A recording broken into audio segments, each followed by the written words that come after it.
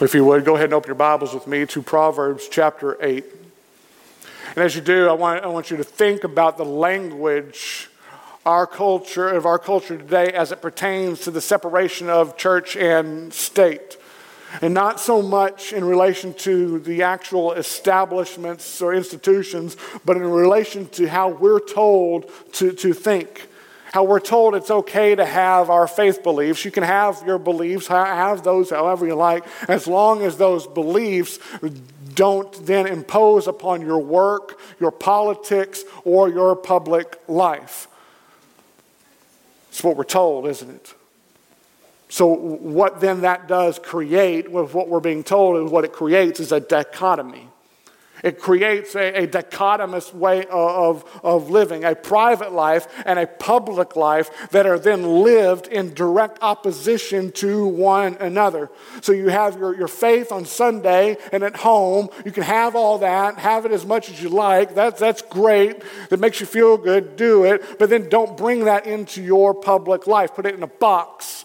Don't bring that out into everything else. That's what we're told. And you know what that sounds like? That sounds absolutely ludicrous. And you know why it sounds absolutely ludicrous? Because it is absolutely ludicrous. Yet, that's how many, even professing Christians, attempt to live their lives every single day. Private life and public life in direct opposition to one another. And the world says, hey, that's okay. That's the way it should be. You don't need to bring that into any other sphere. But what the world doesn't recognize is that living that way, thinking that way, is blatant hypocrisy that leads in a devastating direction, down a devastating path. And what our text is doing today is it's showing us how what we think and what we believe must direct everything that we say and do. Not just some things that we say and do, but everything we say and do, both private and public. It's consistent one with each other. And so that's where we are today, Proverbs chapter 8. It is going to be a lengthy chapter. We're going to read it in its entirety, so please follow along and kind of hear the call of wisdom here in chapter 8. Does not wisdom call? Does not understanding raise her voice? On the height besides the way, at the crossroads she takes her stand. Beside the gates in front of the town, at the entrance of the portal, she cries aloud. To you, O man, I call, and my cry is to the children of man. O simple ones, learn prudence. O fools, learn sense. Hear, for I will speak noble things, and from my lips will come what is right. For my mouth will utter truth. Wickedness is an abomination to my lips. All the words of my mouth are righteous. There is nothing twisted or crooked in them. They are all straight to him who understands and right to those who find knowledge. Take my instruction instead of silver, and knowledge rather than choice gold. For wisdom is better than jewels, and all that you may desire cannot compare with her. I, wisdom, dwell with prudence, and I find knowledge and discretion. The fear of the Lord is hatred of evil. Pride and arrogance in the way of evil, and perverted speech I hate. I have counsel and sound wisdom. I have insight. I have strength. By me kings reign and rulers decree what is just. By me princes rule and nobles, all who govern justly. I love those who love me, and those who seek me diligently find me. Riches and honor are with me, enduring wealth and righteousness. My fruit is better than gold, even fine gold, and my yield than choice silver. I walk in the way of righteousness, in the paths of justice, granting an inheritance to those who love me and filling their treasuries. The Lord possessed me at the beginning of his work, the first of his acts of old. Ages ago I was set up. At the first, before the beginning of the earth, when there were no depths, I was brought forth. When there were no springs abounding with water. Before the mountains had been shaped, before the hills, I was brought forth. Before he had made the earth with its fields, or the first of the dust of the world. When he established the heavens, I was there. When he drew a circle on the face of the deep, when he made firm the skies above, when he established the fountains of the deep, when he assigned to the sea its limit, so that the waters might not transgress his command. When he marked out the foundations of the earth, then I was beside him, like a master workman, and I was daily his delight. Rejoice before him always, rejoicing in his inhabited world, and delighting in the children of man. And now, O sons, listen to me. Blessed are those who keep my ways. Hear instruction and be wise, and do not neglect it. Blessed is the one who listens to me, watching daily at my gates, waiting beside my doors. For whoever finds me finds life and obtains favor from the Lord. But he who fails to find me injures himself, and all who hate me love death. So what I'm hoping, what I'm praying that we will see today is that chapter 8 is the perfect chapter to follow chapters 5, 6, and 7. The chapters that we looked at last week where Solomon warned his son to avoid adultery, avoid her all together, avoid the forbidden woman. Don't be seduced by this forbidden woman. Avoid her. Pursue wisdom instead. The call essentially being for the son to marry wisdom and flee from folly. Stay as far away from folly as you possibly can. In chapter 8, what this is a continuation of this plea, with the voice of wisdom being presented here as a woman. Now, I've heard many kind of refer to this and maybe even ask, why is wisdom here being referred to as a woman? And some kind of joking and in jest say, well, isn't it obvious why wisdom is being referred to here as a woman? But in all seriousness, it's being presented here as a woman because the Hebrew word for wisdom is a feminine noun. And so that's a feminine noun in the Hebrew. And it's also because of the audience of which Solomon is writing to. He's speaking to his son. A young son who, like all of us, is going to be presented with proposal after proposal to choose woman folly. Whether that's sexual or otherwise. There will never be a shortage of offerings for us to do unwise things that are going to lead us away from Christ. There are always going to be temptations that can lead us down a path that will lead us away from Christ, which is why woman wisdom is standing in the streets.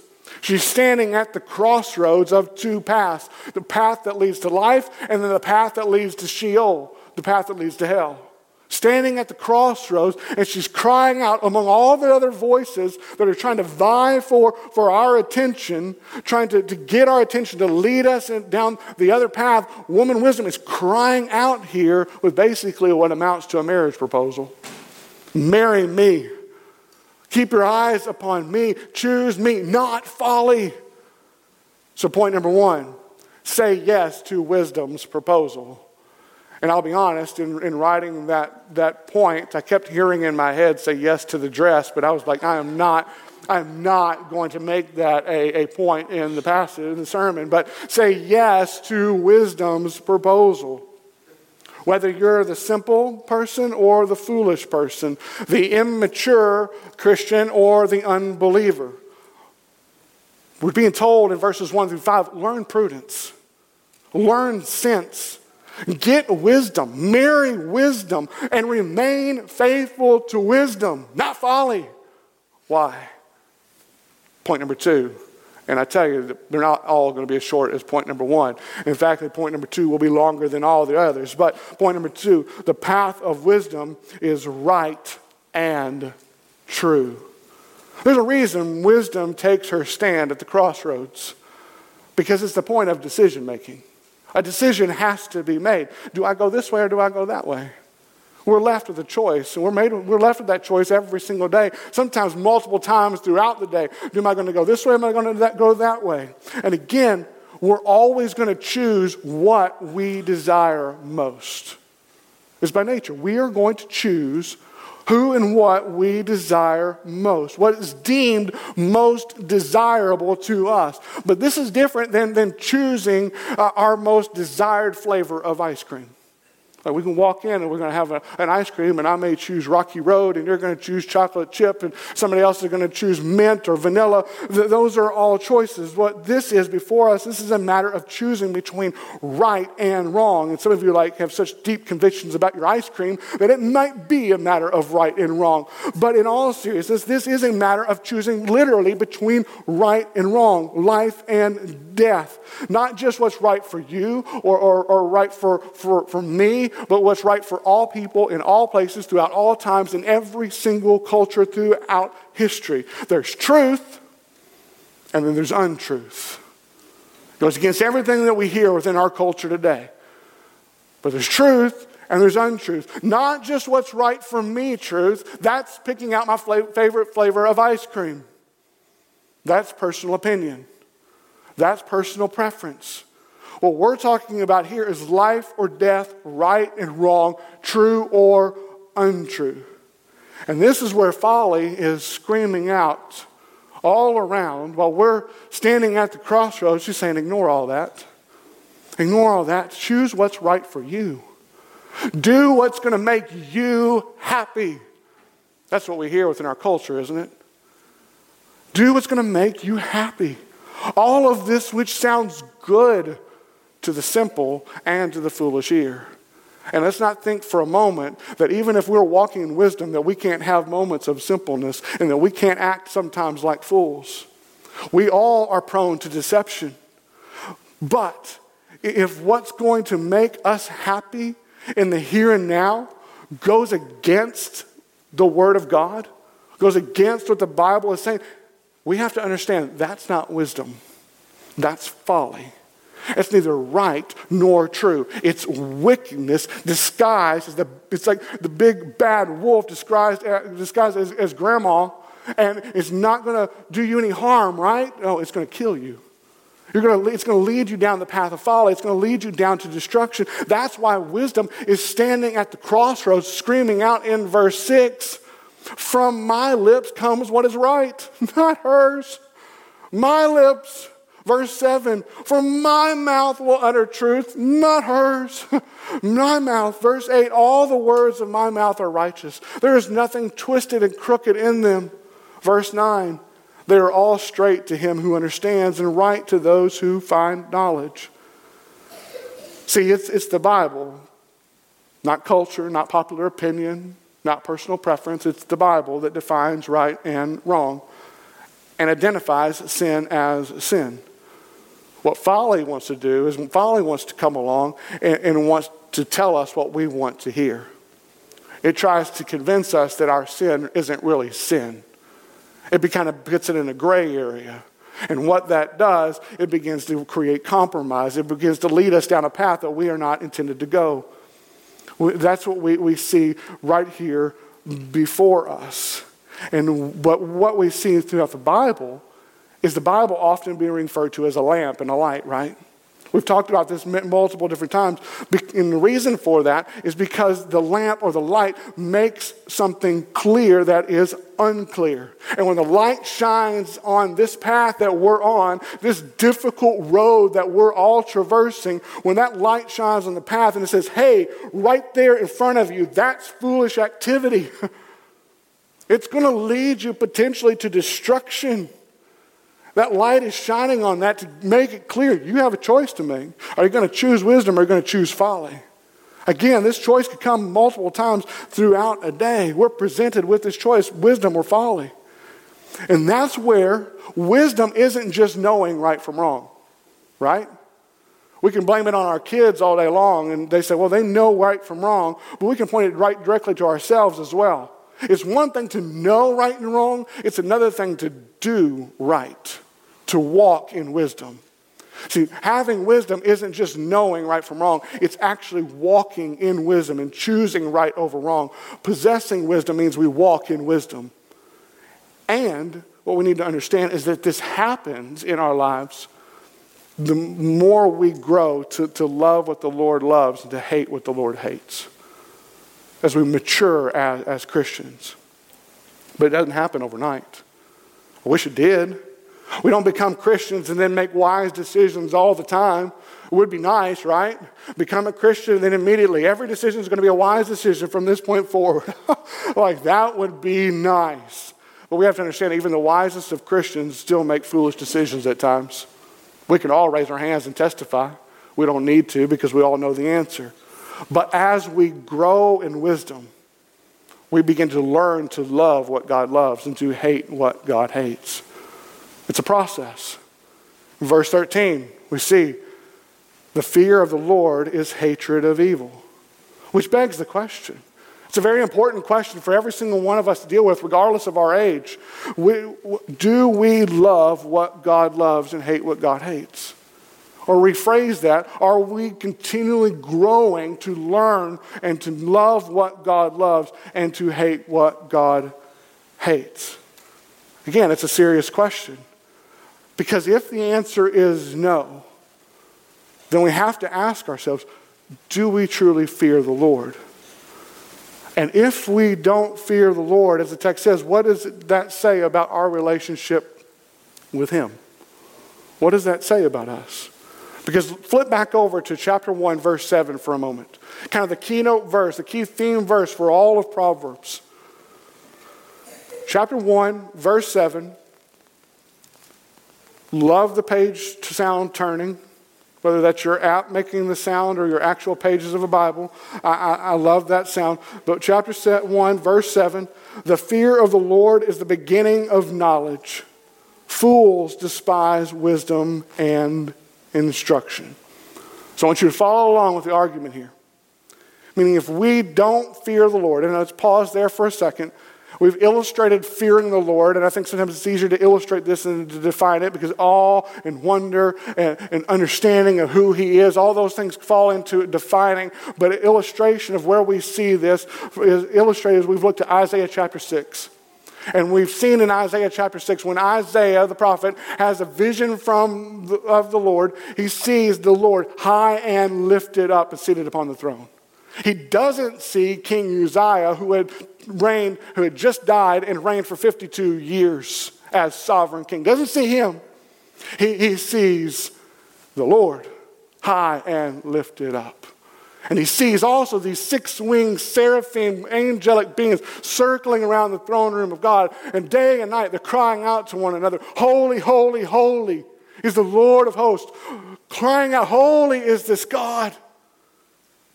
And in witnessing this and in seeing this and understanding this, not just here, but in the depths of his marrow and his heart there, he sees, woe is me. For I am a man of unclean lips, and I dwell in the midst of a people of unclean lips. For my eyes have seen the King, the Lord of hosts. It's a response of awe. It's a response of repentance. It's a response of belief. It's fearful, yes, but it's a fearful belief because he's seeing who the Lord is in truth, and at the same time he's seeing who he is as well. He's recognizing holy, perfect, righteous God. He is not. He is a sinful man, as are we. See, fearing the Lord is understanding God's ways are always right. He is true and he is holy, and everything else is wrong. His ways are right. So if we're not growing to understand that, if we don't fear the Lord, if we don't love and grow to love what the Lord loves and to hate what the Lord hates, the text tells us here we don't have knowledge, because that's the beginning of knowledge.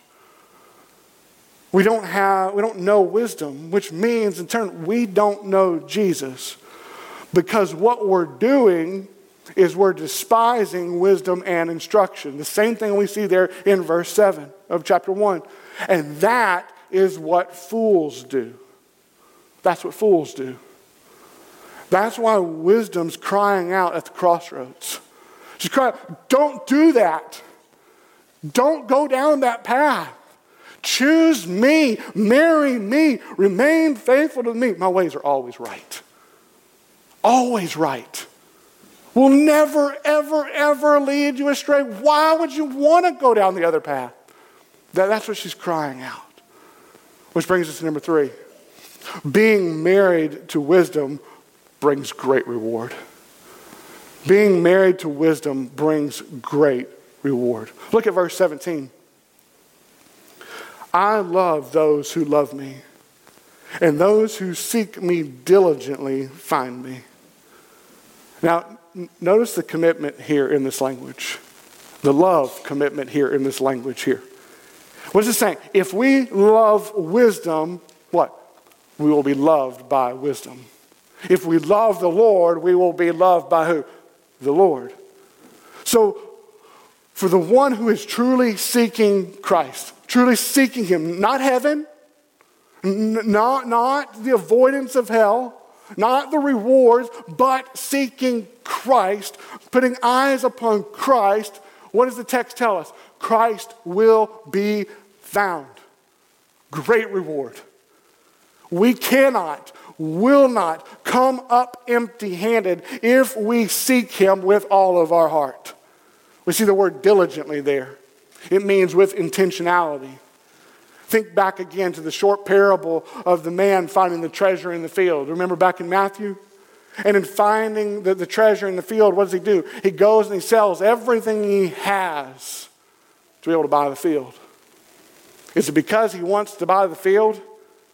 Put up a nice farm and crops and everything. It's a great plot of land. The landscape's awesome. No. What's he want? He wants the treasure. And he sells everything he has to obtain the treasure.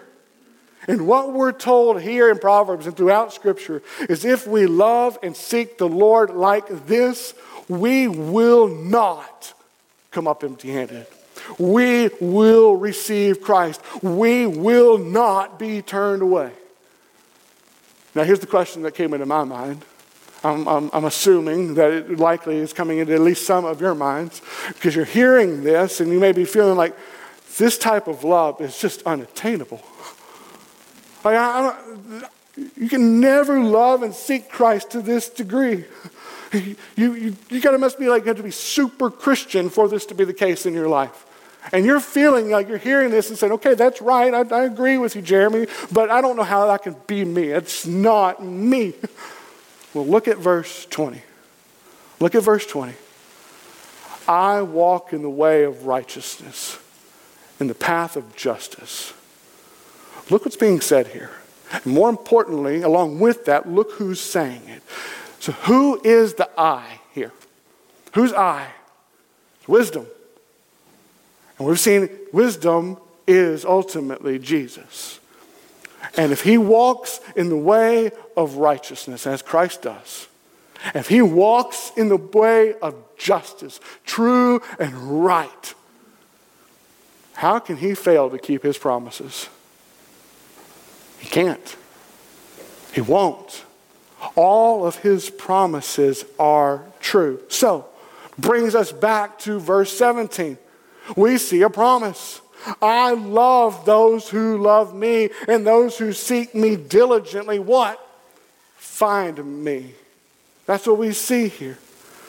Nowhere does he say, I love those who are already super Christians, or those who are super spiritual, or those who have it all together and have already got their life all cleaned up and made right and are already doing all.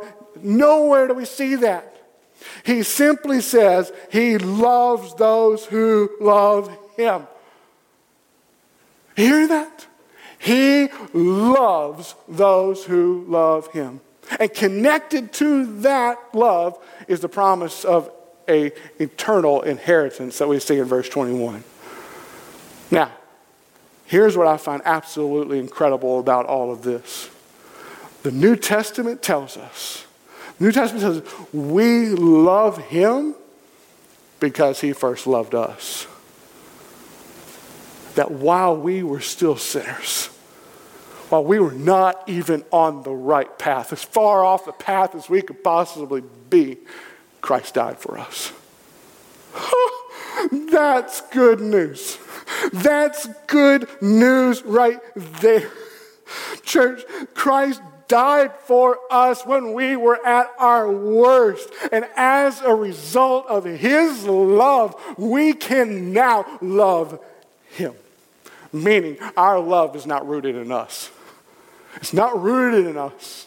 If it's rooted in us, it's failing. It's not rooted in us, but exclusively in the grace of God. So no matter how far you may feel that you are away from the Lord right now, love him and you will be loved. Seek him diligently and he will be found. Guaranteed. Number 4. Wisdom is woven into the fabric of creation. That's what we see in verses 22 through 31. Verse 22, the Lord possessed me being wisdom at the beginning of his work, the first of his acts of old. Verse 27, when he established the heavens, I was there. Now, what's being communicated here? Why does the voice of wisdom make these declarations here? Is it to point out the beauty of creation? Maybe. Or is it to allude to Christ's pre-existence and involvement in creation? Possibly. Jesus, no doubt, was intricately involved in all the work of creation. We see it clearly in John 1:1. In the beginning was the Word, and the Word was with God, and the Word was God. We've looked at it in Colossians 1. He is the image of the invisible God, he being Jesus. He is the image of the invisible God, the firstborn of all creation. For by him all things were created in heaven and earth, visible and invisible, whether thrones or dominions or rulers or authorities. All things were created through him and for him. And here in Colossians and in Hebrews 1:3, he tells us all things hold together through him by his word, or he's holding them together. So yes, wisdom is in the fabric of creation. Christ is holding all things together.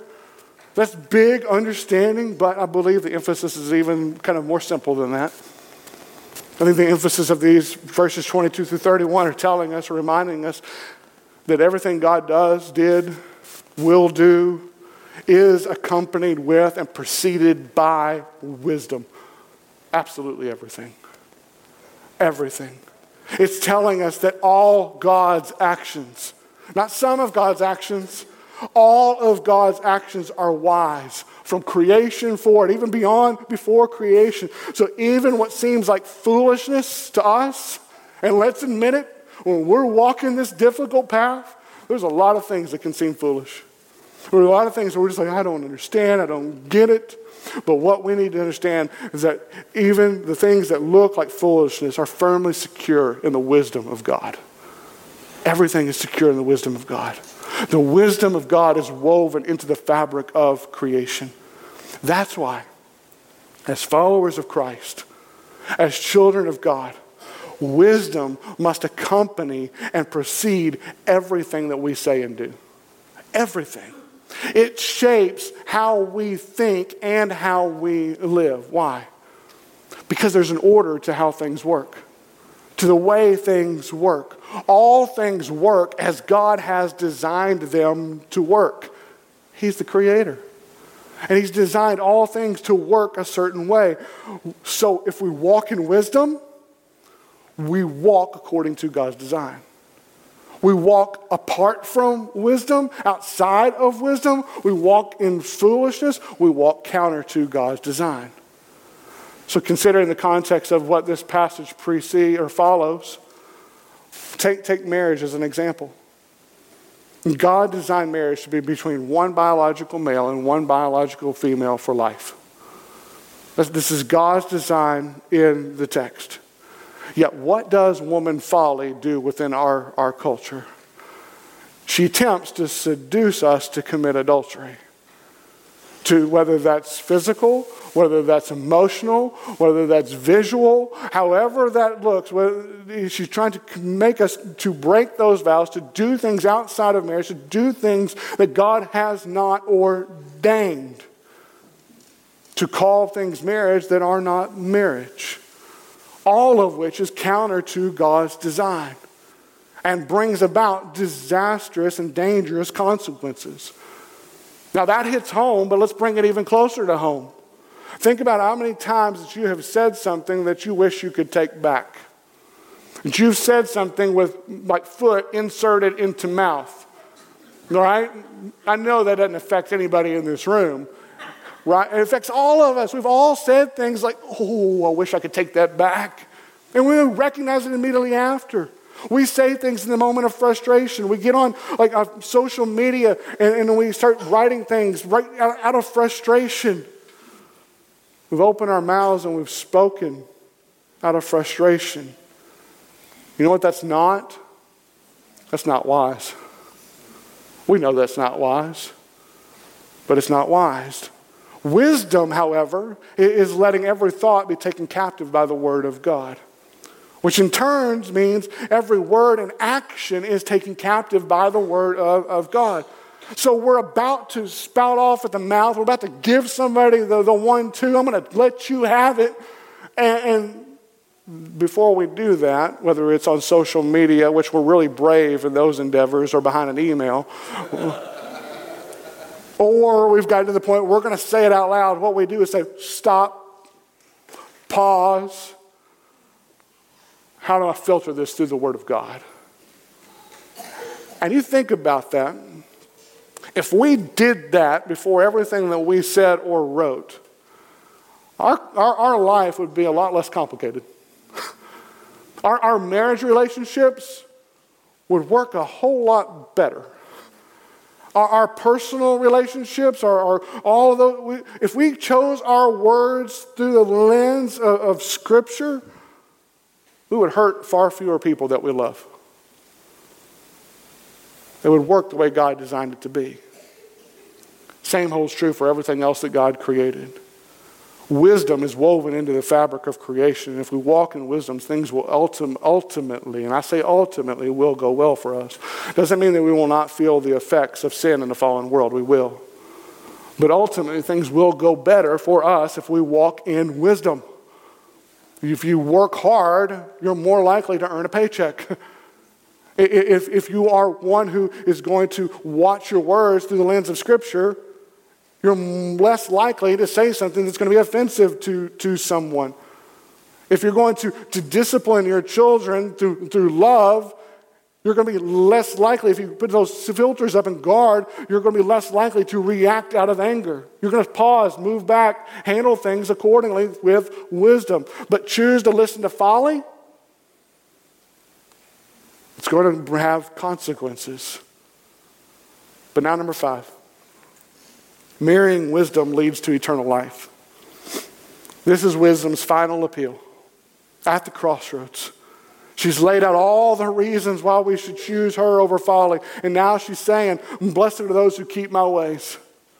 As verses 35 and 36 tell us, for whoever finds me finds life and obtains favor from the Lord. But he who fails to find me injures himself. All who hate me love death. 2 paths. One leads to life and one leads to Sheol. One leads to death. And what this isn't, it's not just live right and everything will be okay. That's just not what it is. We're not trying to make just morally good people, to turn people into really good church-going people who obey all the rules. Though that sometimes can seem like the aim and sometimes can seem like the focus. If we can just get so-and-so to come to church on a regular basis and not cuss and to do X, Y, and Z, then we feel like we have done our job. Or maybe we're going to feel better about ourselves if that's the case. You know, I'm doing these things so the Lord must love me. I must be right. But that's not what disciple making is, and that's not what it means to be a disciple. A disciple is not made by what he or she does, or made by what Christ did. A disciple is not made by what he or she does. We are made by what Christ did. And that's why the call we see from wisdom here in Proverbs is essentially the same call we see from Jesus. It's a call to follow me. Follow me. And to the world, this path looks like, it seems like complete foolishness. Really? In fact, the Apostle Paul addresses it in 1 Corinthians chapter 1, verse 18. For the sake of time, we will have this one on the screen. For the word of the cross is folly to those who are perishing. It's foolishness to them. But to us who are being saved, it is the power of God. For it is written, I will destroy the wisdom of the wise, and the discernment of the discerning I will thwart. Where is the one who is wise? Where is the scribe? Where is the debater of this age? Has not God made foolish the wisdom of the world? This world that we're living in? For since in the wisdom of God, the world did not know God through wisdom. It pleased God through the folly of what we preach to save those who believe. For Jews demand signs, and Greeks seek wisdom, but we preach Christ crucified, a stumbling block to Jews and a folly to Gentiles. But to those who are called, both Jews and Greeks, all people, Christ, the power of God and the wisdom of God. See, Jesus is wisdom personified. And while Jesus did live the life of perfect, obedient wisdom that we were intended to live, he didn't do that just to set a great moral example for us to follow. It's a noble ambition. We obviously and definitely want to be more like Christ. But the only way that we have any chance of being like Jesus is by knowing Jesus, by loving Jesus. And you know how we come to know and to love Jesus? Through the preaching of Christ crucified, which seems like complete foolishness to this world. Whether it's from the pastor or the parishioner, whether it's from me or from you, me here on a Sunday morning or in a counseling session, or from you in your workplace, at home, across the dinner table, we collectively, as the church body, we stand in the streets. We stand at the crossroads of our culture with voices of folly screaming out all around, trying to engage those we're trying to engage and trying to tempt and to entice and to steer away. All the while we're standing. We're standing at the crossroads and we're proclaiming Christ crucified. Sounds foolishness to the listening world. Even sounds foolish to many who would profess to be Christians. And even people that we know and that we love and that we're praying for right now, they will turn their backs and walk away. They'll choose the wrong path. But because we love, there we remain at preaching Christ crucified at the crossroads. Why? Because to we who are being saved, it is the power of God unto salvation. It is the wisdom of God. It is the path that leads to everlasting life. And it's once again why I'll say we must continue to preach the gospel to ourselves each and every day. Multiple times a day. Because we are going to be tempted more than we can ever imagine to deviate from the path, to take a different direction. We continue to love and to seek and to place our eyes upon Christ. And we will obtain him. So when we come to the Lord's table like we do today, we're coming to the table and we're saying, Jesus, your way is better. Now, in fact, we're saying, Jesus, you're better. You're better. Not just your way, you're better. Maybe a difficult season of life for you right now. You may be being tempted by folly right now, stronger than you've ever been tempted by folly to go in various directions. But this table, what it is a reminder that Jesus is better than everything else. He's better than everything else. It's a reminder that Christ, yes, he lived for you in complete humanity. He died for you in complete humanity. He rose from the grave, fully God, fully man, to give us a hope and a future that we don't deserve to have. And he will return to claim his bride once and for all. So in partaking of this table, what we're doing is we're standing at the crossroads and we're again in this moment saying, I choose you, Jesus. I choose you. You're better. I choose you. So if this is your declaration today, then we invite you to come to the table.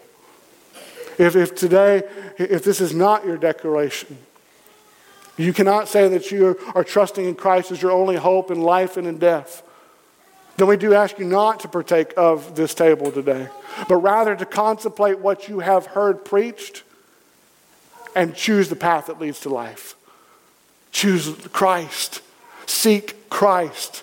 Love Christ, and He will love you. Let's pray together.